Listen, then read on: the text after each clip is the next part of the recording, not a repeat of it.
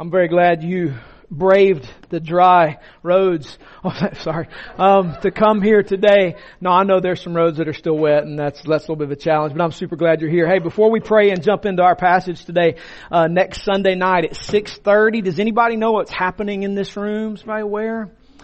It's our event formerly called Brunch, right? And so we're going to be in here at 6:30. It's going to be set up really nice, and the folks are going to do a really good job setting up, and it's going to be an awesome time. Desserts, coffee, cool things, because there's just simply, I know it doesn't look like it this morning, but anyway, when we're full, and the most we've ever had in here on a brunch is like 175 people, and that's because we set up tables. It's really nice, but with the reintegration of campus, it's just too many people, and so we're changing it up a little bit, trying to make that happen. So it's going to be fun. We're going to sing some songs, worship Jesus, and eat together. It's going to be fun. So next Sunday night, 6:30. Okay?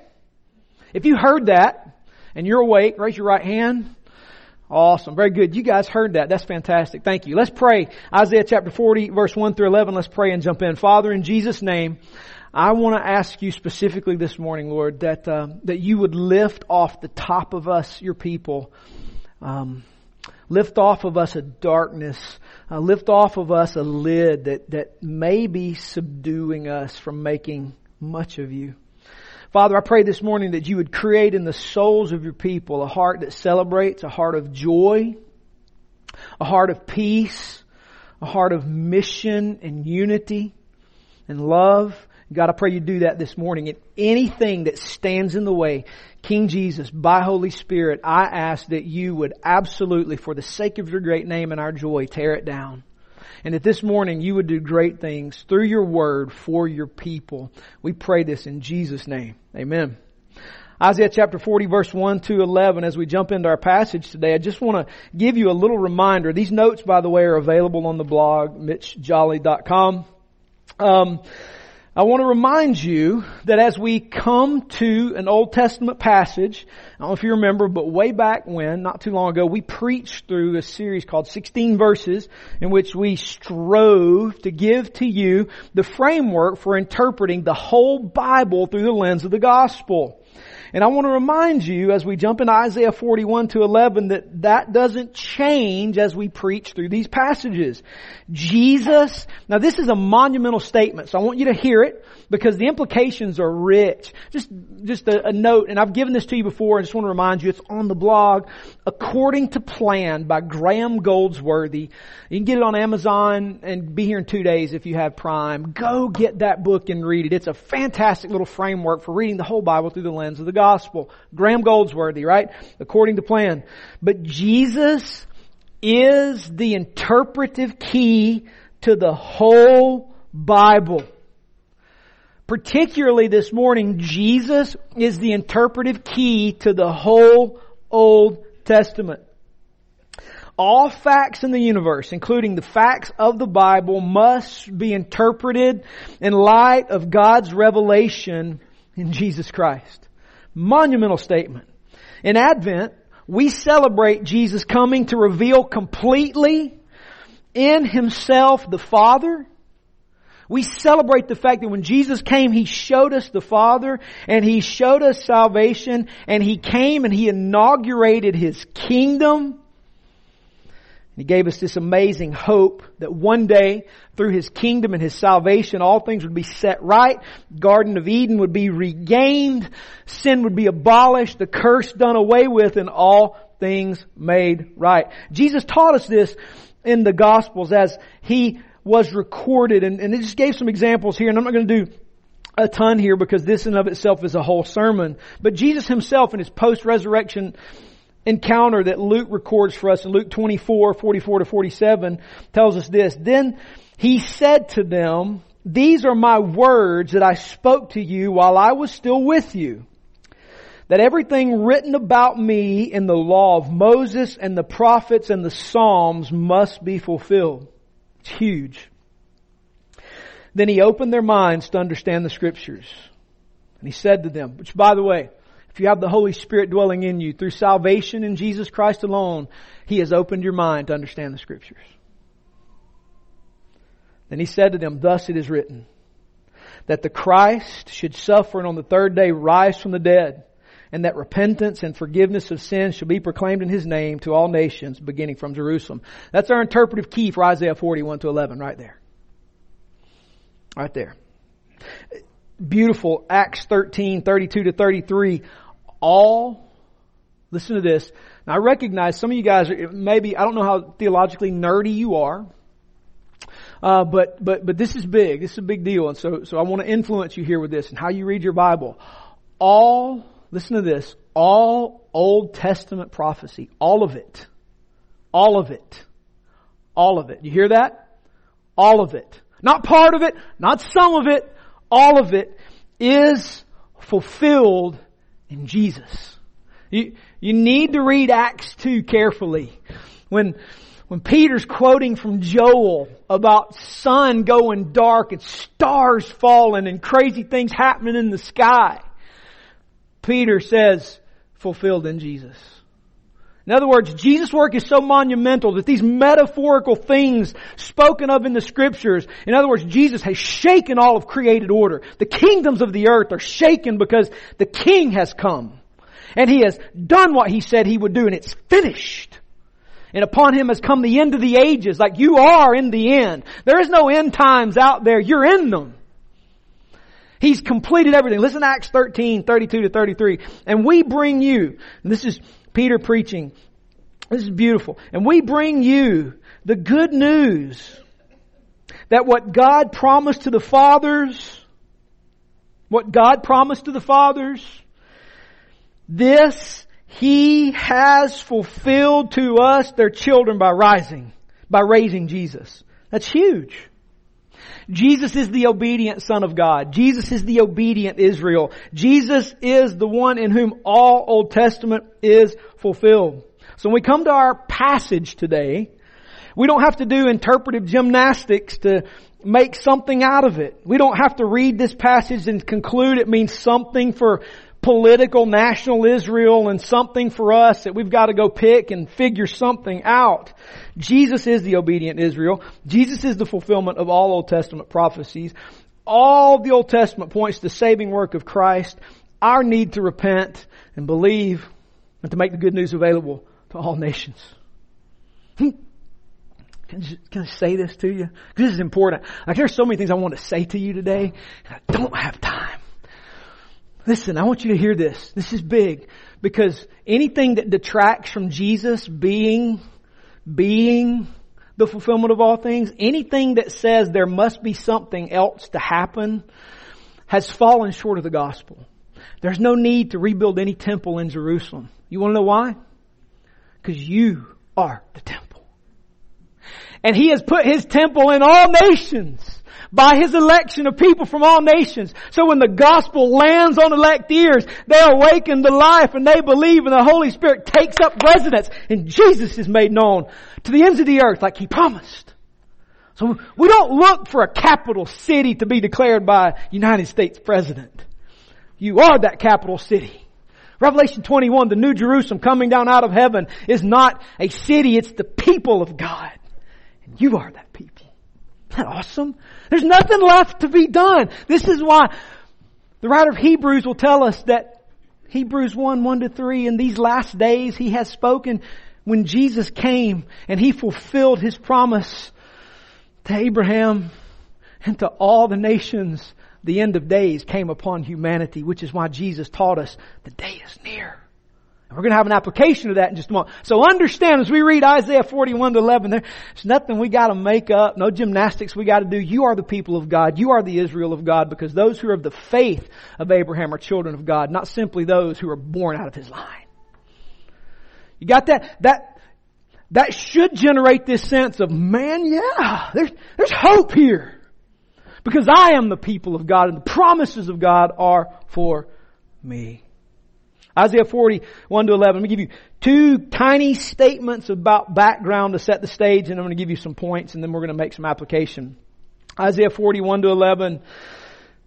Isaiah 1-39 is emphasizing God's judgment on His people because of their failure to live up to the standard of the covenant. And Isaiah 40-66 then begins to sound a tone of hope and comfort and redemption. And it's in that section of Isaiah that we read the passage on the suffering servant about Jesus who would come and die in our place for our sin and rise for our salvation. This is beautiful. Isaiah chapter 40 through 66 was written to encourage this remnant, these remaining faithful, devoted followers of the Lord, that they would be delivered in spite of the Babylonian captivity after their 70 years of banishment. And what's interesting is Isaiah wrote, this is cool. This is fun. This is where history nerddom pays off a little bit. Isaiah wrote this amazing prophecy over 150 years before these faithful would ever need it for their encouragement. Why? Why? Because God was writing to more than national and political Israel. He was writing to us. He's writing to us. He's writing to His people. He was writing to those whose blood Jesus has purchased from all nations, so that if we found ourselves, or when we found ourselves under the gun, we would have great hope that as God's people, there is great hope for us. And there is comfort to be had. So, what do we see? What does it mean? And how can we obey it this Christmas, this Advent season? Number one, from Isaiah chapter 40 verse 1 to 2, take comfort because justice has been done and sin has been pardoned. Let's read Isaiah 41 to 2. Comfort, comfort my people, says your God. Speak tenderly to Jerusalem and cry to her that her warfare or her hardship is ended, that her iniquity is pardoned, that she has received from the Lord's hand double for all her sins. So we're told in this passage to take comfort. Why? Because justice has been done and sin has been pardoned. One of the great ways the Old Testament points us to the person and work of Jesus is through patterns. Patterns. Those ways that God does stuff. One of the great patterns that the Old Testament reveals for us about God's work of salvation is that there is a guilty party, there is sin, and then there is payment made for guilt through some offering or some work of God. And then people who believe and trust are pardoned and set free. It's all over the Old Testament. The biggest example is the Exodus, right? In which God's people are there and they're enslaved by these false gods in this nation that sets itself up as sovereign over God. Right? And we find is these people are there and they don't believe, they don't trust, they're not listening to the word of the Lord through Moses, and they're fighting against this. But what does God do? God has them slaughter a lamb and He puts the blood over the doorpost. And what does God do? Those people who find themselves under that sacrifice are pardoned. And then they get to walk free through God's delivering work through the Red Sea into His care and His shepherding of them. We see this pattern, and these patterns point us to this amazing work. God will satisfy His wrath in bringing about justice on Israel and Judah for their failure in regard to God's law and their morality relating to the law. But those who He preserves by repentance and faith are pardoned and given new life in the land. What we see here in this passage is very clear that God in Jesus Christ will satisfy His wrath at sin and at sinners on Jesus, and He will pardon His elect by grace through faith in Jesus. Because God's pattern is to pay for sin at the cost of an innocent victim. Jesus Himself is that one who will come and live a perfect and sinless life, and He will go to the cross, not at the hands of the Romans, through the implementation of the Romans, by the hand of God the Father, to pay the penalty for your sin and mine, so that by faith in Christ we can be pardoned and set free from sin and at the cost of something we ourselves did not pay. And so God speaks to His people who are going to remain and be faithful. He says, comfort, comfort, comfort, be comforted. Because why? I think it's important to note here that the people did nothing to receive this. Did you notice that in the passage? They didn't do anything. They're in Babylon. God says, because He is gracious and kind, comfort to them, speak tenderly, your hardship, your warfare is ended. Her iniquity pardoned. Why? Because they're good people? No, because God Himself will pay the price. I don't have time for this. I set myself a little timer. I'm going to finish on time. That's why Romans 3:21-26 is key. That God in His grace passed over sins previously committed so that at the proper time He would execute all justice in the person of Christ on the cross for those sins. So He's just, He pays for sin, but He's justifier of the one who has faith in Jesus. They did nothing to receive this, so therefore God says, be comforted. Be comforted. Secondly, I want you to note in Isaiah 40 verse 3-5 that we're to take comfort because God Himself comes to reign. That is His kingdom. And He does it globally, and He comes to save His elect people who will repent. Isaiah chapter 40 verse 3-5. A voice cries in the wilderness, prepare the way of the Lord. Make straight in the desert a highway for our God. Every valley shall be lifted up, and every mountain and hill be made low. The uneven ground shall become level, and the rough places a plain. And the glory of the Lord shall be revealed, and all flesh shall see it together, for the mouth of the Lord has spoken. Take comfort because God Himself comes to reign. And He does so globally, and He does so to save His people who will repent. I think you probably recognize, if you've been around Christianity long enough, you recognize this passage is quoted by the New Testament in application of John the Baptist's ministry in preparing the way for Jesus to come because it was necessary that people repent. In Luke chapter 3 verse 1-6, John's message was repent. Why? Because the King is coming. In other words, get yourself ready. Be prepared because the King is coming. John's message, A, because God appointed John for this purpose, but B, also the language used here is that of a king who has conquered and he is coming to see his new sphere of rule. Thus this language, in the wilderness, prepare the way of the Lord, make straight in the desert a highway for our God, every valley lifted up and every mountain made low, uneven ground becomes level, and the rough places a plain. The king might come, he might send ahead of himself people to make sure that his delegation walked on proper roads to see his new kingdom. And here this passage is applied to the Lord Himself who is coming to receive His kingdom. And the Lord is the one who is coming. And therefore make preparation because the Lord is coming. So when John the Baptist comes preaching this passage, he is preaching about Jesus Himself being the Lord who has come. Jesus, the one who is the King, who has conquered and established His rule. So that when we look at this passage, we go immediately to Christ and we see Jesus is the conquering King. He is the one for whom roads must be prepared because He is coming to receive His global rule among all nations. In other words, the theme here, the important point here is there must be preparation made because the Lord is coming. And what we're told here in the passage, Isaiah 41-11, is there's comfort in that for us. We are to take comfort because God Himself, Jesus Christ, is coming and has come. And He's coming to reign globally. What's beautiful here is we see that the reason there's comfort is because as the people of the Lord, we fall not under His wrath, but under His grace, under His mercy. Thus the theme in verse 1 is comfort, comfort, my people. And as my people, I'm not coming to conquer you, I'm coming to save you. I think it's important to note, however, that those who will not repent and believe do not find themselves in that favor. In fact, they find themselves in that wrath.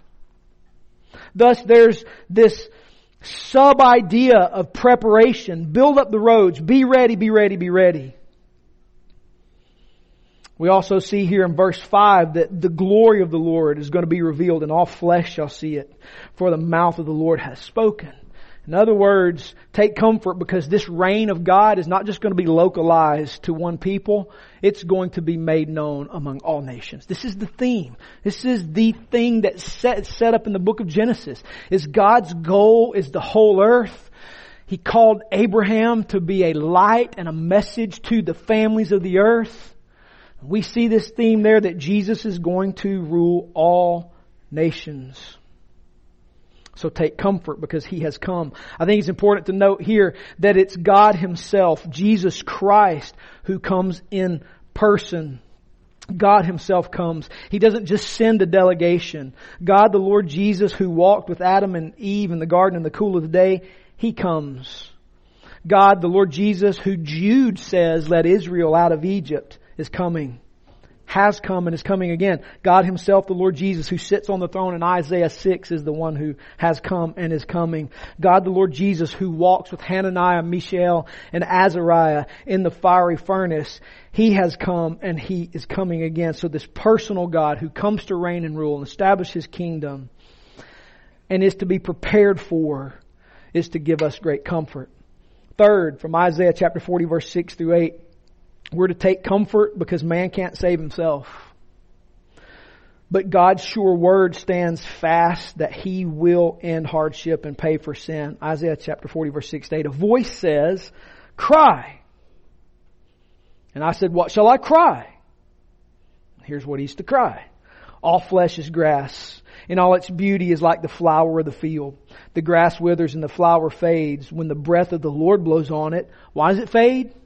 Because the Lord blows on it. This isn't some generic wind. This is the breath of God blowing on the grass. Do you think it's grass? Or do you think there's another thing here? It's metaphorical. Let me point out that to you in just a moment. When the Lord blows on it, what happens? It withers. And He answers the question in verse 7. Surely the people are grass. So what's the grass? People. And so when the Lord blows the wind of His holiness over it, can it stand? No. The grass withers and the flower fades. So in light of God's holiness, in light of His perfection, when He blows over the peoples, can they stand on their own merit? No. Because the grass withers and the flower fades. But what stands? The Word of our God will stand forever. Therefore, God's people are to take comfort because we can't save ourselves. The whole imagery here is that the people are grass, and when God blows over the peoples, they can't stand on their own merit because they have none. Remember, we walked through that in verse 1 and 2. This isn't something the people are doing. They are simply receiving the favor of God. And so therefore we're to take comfort because we can't save ourselves. But what stands fast is God's sure promise that He will pardon His people. Because what did He say in chapter 1 verse 2? Take comfort. Your hardship, your warfare has ended. Your iniquity's pardoned.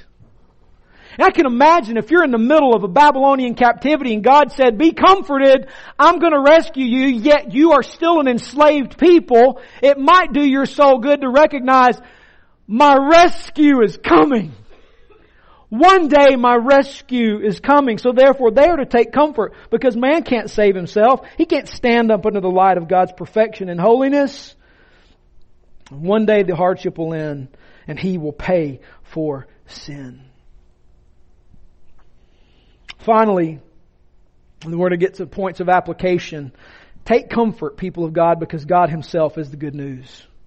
Take comfort because God Himself is the good news. Isaiah 40 verse 9 to 11. This passage, by the way, Isaiah 49 to 11 is kind of really preachable all by itself. Okay? It really, really is preachable all by itself. So I'm going to do my very best to not do 45 minutes on Isaiah 40 verse 9 to 11. I set my timer for this purpose. You ready? Go up on a high mountain, O Zion, herald of good news. Lift up your voice with strength, O Jerusalem, herald of good news. Does a city talk? Has anybody gone downtown and seen the mouth of Rome, Georgia? Can a city speak? No. We know better than that, right? Is there something, is there an image here? Is there an image here? There's some personifying of a city. You guys understand personification? Because the city's not the city. The city's the people. The cities are the city is the one who's been pardoned. The city is the people of God who's had their iniquity wiped away. The city, Zion, Jerusalem, is the people of God who He has come to rescue, who He has come to save. And He says to His people, get up on a high mountain. And what does He call them? He calls them a herald. This word literally is a preacher. Someone who proclaims. And He says, my people, my city, my Jerusalem. Not a geopolitical location, but my people. I want you to get up on a high place because you are a herald. You're a preacher of good news. Well, that makes us ask the question, then what's the good news? Well, He says, lift it up. That is, fear not. Lift up this good news. Don't fear, don't be afraid. Say to the cities of Judah. So here's the good news. You ready? He tells them, you my people, I've pardoned you. I'm coming to rescue you. You're mine. My word stands fast. Take comfort. I got you. But you're a preacher. So what I want you to do is get up to a place where you can have a voice. And I want you to say this good news. What is it? Say to the cities of Judah, behold your God. That's the message. Take a look. Gaze upon your God. Your God is not Babylon. Your God's not Assyria. Your God is not these fake deities that they bow down to, these entities. No. You need to take a look at your God. Look up. Get your eyes off of this mess and gaze upon the Lord. Well, then He goes on to tell us what He's like. Behold, look. The Lord God comes with might and His arm rules for Him. In other words, there's no lack of strength in the Lord. Behold, His reward is with Him and He's bringing recompense. In other words, He's going to reward His people, but He's also going to wipe away those who will not repent. Verse 11, He will tend His flock like a shepherd. He will be one who cares for you. He will gather His lambs in His arms. Jesus said, I got other sheep I got to go get too. This is why Jesus used these agricultural examples. Because that's what they were like. Yes, they had agriculture, right? They farmed. They did animal husbandry. We don't do that so much, right? So it was definitely something they understood. But there was something Jesus was communicating in the fact that God Himself is a shepherd and we are His sheep. That is, He cares for, He watches over, He protects, He disciplines to save and rescue us. So He will gather His lambs and He will carry them in His bosom and gently lead those that are with young. Take comfort, because why? God Himself. And who is God? Jesus is the good news. God Himself is the good news. Jesus Christ is Himself the good news. Now, let me be very clear. That doesn't mean when you're talking to your friends about Jesus, you just say, Jesus. The whole point that God is the good news means there's something to communicate about God, which is why it gives us verse 10 and 11. Here's what He's like. He's like a shepherd who cares for His sheep. And He's strong and He's mighty. He's going to punish those who aren't His. But those who are His, He's going to gather them. He's going to find them. He's going to make sure He carries them and cares for them and loves them. Which takes us back to verse 1. Comfort my people. If you're mine, I got you. So people of God are to take comfort this Advent season because Jesus Christ Himself is our good news. He is God, there is no other. He is the one who rescues from the curse of the fall by Himself taking my penalty and yours on Himself to die at the hands of His own righteousness and His own requirement so that all of those who would trust in Him could have all of His perfection given to them, and He takes all of their sin and they become His lambs. They're adopted into the family of God so that we can take comfort that Jesus truly has us. Let me just give you a few passages here pointing to our identity and the reason we can take great comfort. 1 Peter 2, 1-6. So put away all malice and all deceit and hypocrisy and envy and all slander. Like newborn infants, long for the pure spiritual milk, that by it you may grow into salvation, if indeed you have tasted that the Lord is good. As you come to Him, a living stone rejected by men, but in the sight of God chosen and precious, you yourselves like living stones are being built up as a spiritual house, to be a holy priesthood, to offer spiritual sacrifices acceptable to God through Jesus Christ.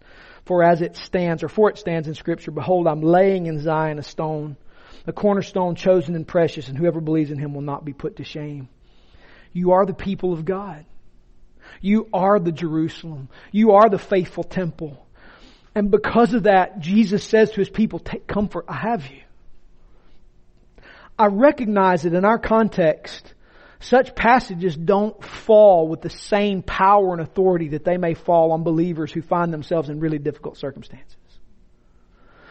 Because for us, the idea that God's got me really doesn't do an awful lot of good unless you're really, really, really feeling the pressure.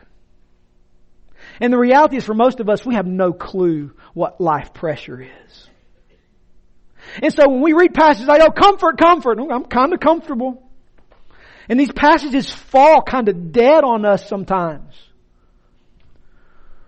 And I think one of the I'm not into application yet, but I'm going to make an application here. I want to say to you, if the full force of God's comfort doesn't fall on you from passages like this, you may be too comfortable.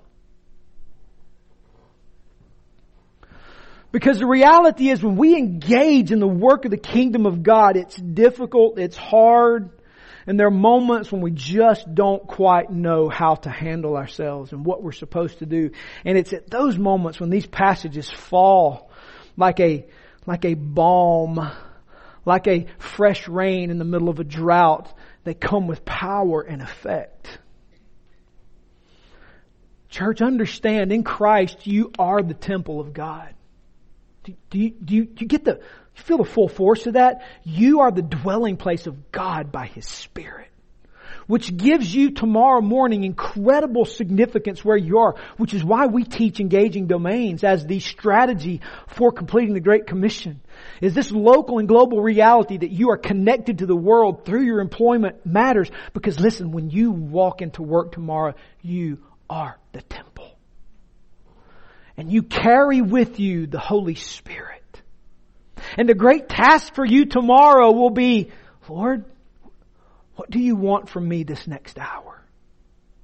Here's my schedule. I've got it. I'm a faithful steward. I'm stewarding what you gave me. And I have appointments, Lord. They're there. But Lord, what do you want? And Lord, would you be pleased to cause me to relax and let you run my day? And rest when it's interrupted and trust that you're at work, because you have made me your temple. And whether you send me to the nations or bring the nations to me, I want to be faithful today. So Jesus, would you rule this well today? And then let Him. That'll change how you go to work tomorrow. And then you can walk and say, comfort, I receive your comfort, because you are the spiritual house.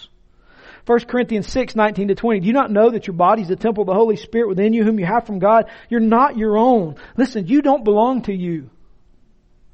One of the great realities of stewardship is that we are managers, not owners.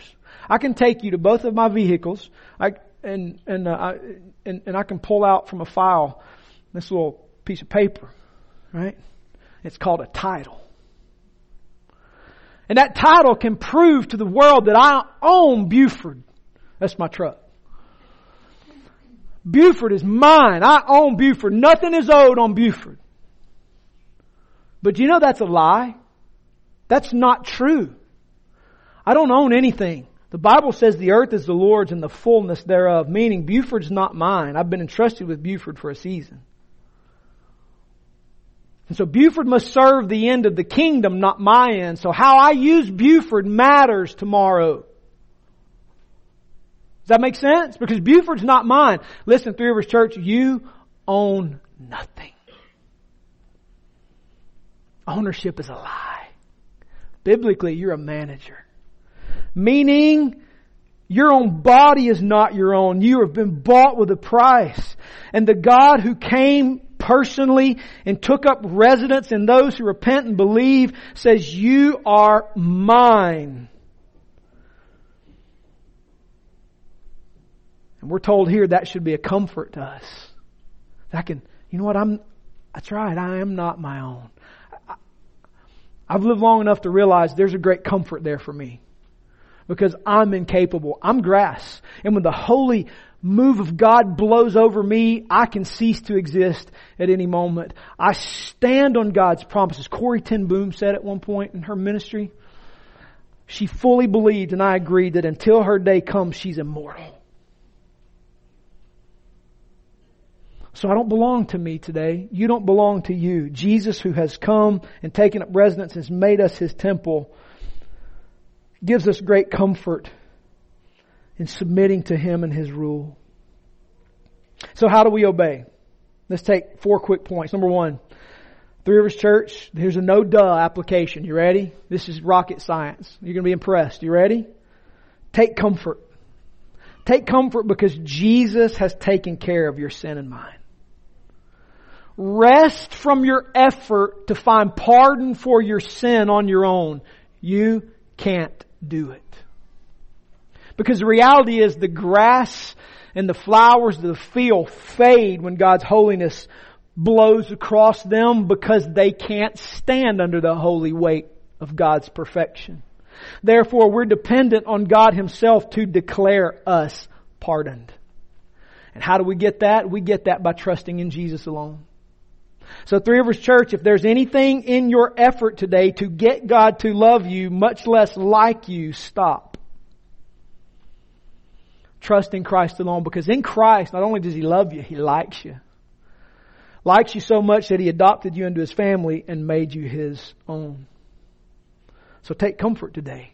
Jesus purchased that for us when He came, He lived His sinless life, died and rose and ascended.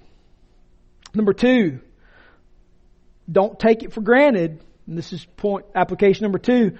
Prepare. Make ready. Jesus has come, but the great hope of Advent is He is coming again.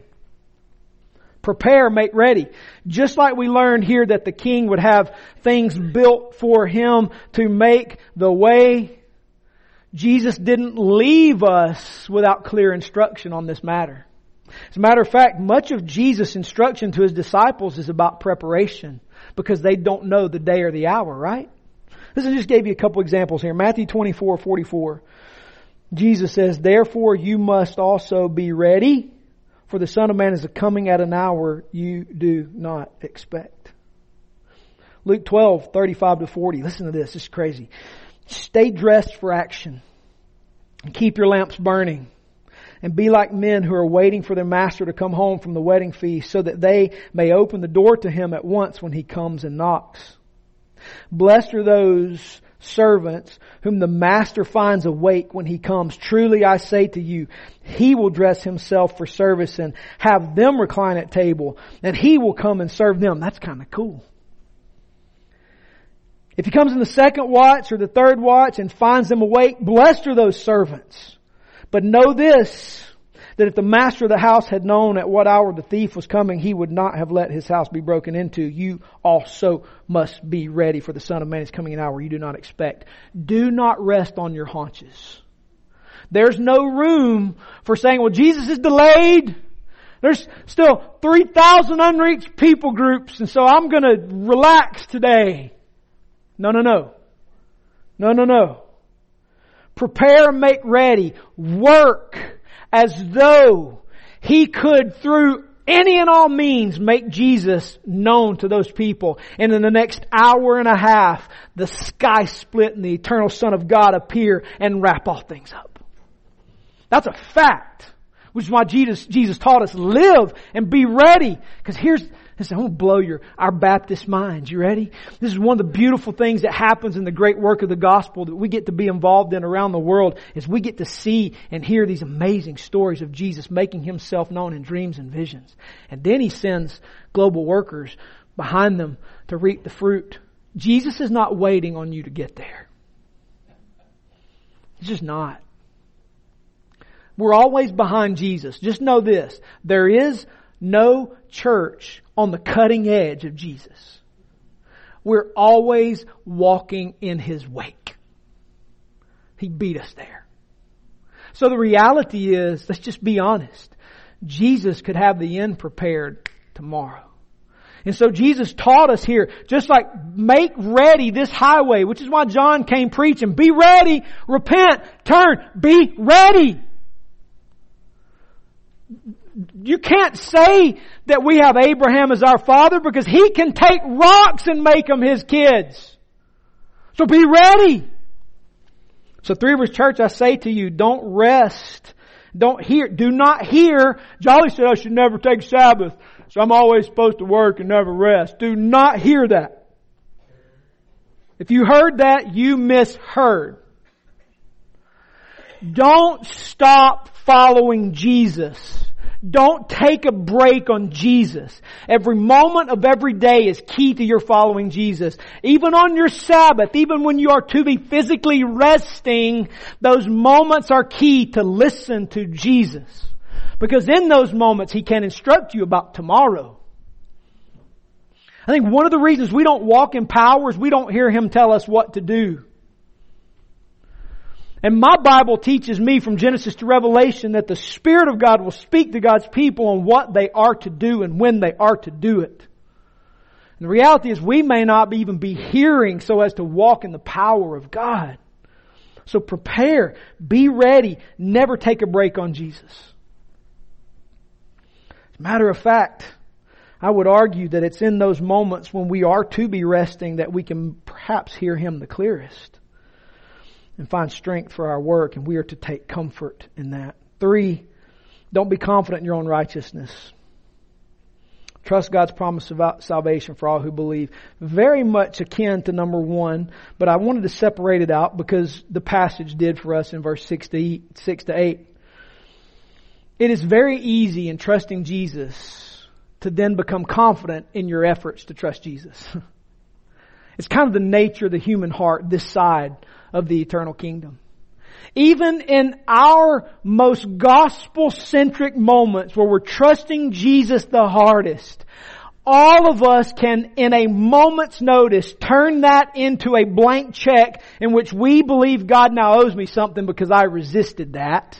Or I did this. I trusted you, Jesus, in the middle of that to be my salvation. So now I guess God's got to do good for me. That's me. I can resist a temptation and 5 minutes later going, in my mind, God owes me something now. And then catch myself going, you don't even believe. You totally threw the gospel in the trash, Jolly. What's wrong with you? And now I'm punishing myself. Not trusting Jesus again. That's just me. That's about every 10 minutes with me. So even when I do good, I find that I want to start trusting my doing good. And then what's wrong with you? And I have to come back to, no, your iniquity is pardoned because of Him, not you. He did it, not me. And my job is simply to receive and say thank you. So be confident in the gospel and Christ's work, not your own righteousness. Any righteousness produced from a gospel-centered heart is God's work, not yours. So therefore, you can never hold yourself up as special or right or everybody else is wrong. Can't believe they did that to me. Or can't believe that happened to me. Everybody's dumb. There's no place for that because we all stand here as instruments and objects of mercy. Just receive it. Which is why the Psalms teach us thanksgiving is the proper response. All I can do is give thanks. Which is why worship as a response in song matters. It's not to be cast aside. It's not less than. It's not least important. I would argue it's central. Because a worshiping heart won't make much of Jesus in public. A worshiping heart will. A non-worshiping heart won't. I caught it. Thank you. I would have got an email about that one. Here's what you said. sour people. Just kidding. It's not y'all, it's usually people who listen online. They like to hide in their mama's basement and throw rocks. When they wear pajamas all day and they're 40 years old. So don't be confident in your own righteousness. Trust Christ alone. Trust Christ alone.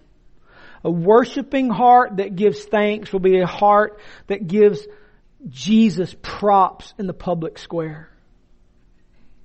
Listen, Three Rivers Church, I want to say this to you. It's absolutely essential that we as a worshiping people not hide that under a basket. This is why we teach domains and public square engagement, because when we hide the gospel inside our circles, we're disobeying the command to worship Jesus in public.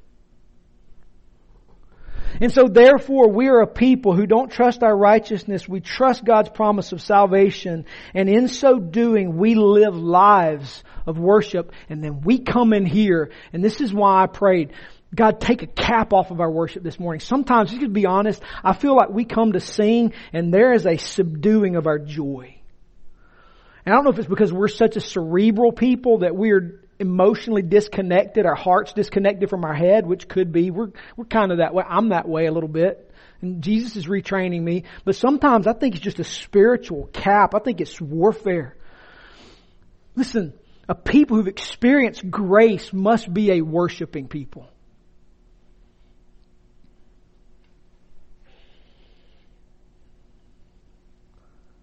That's a 3.1. It's not on your notes. Finally, let's draw it up right here.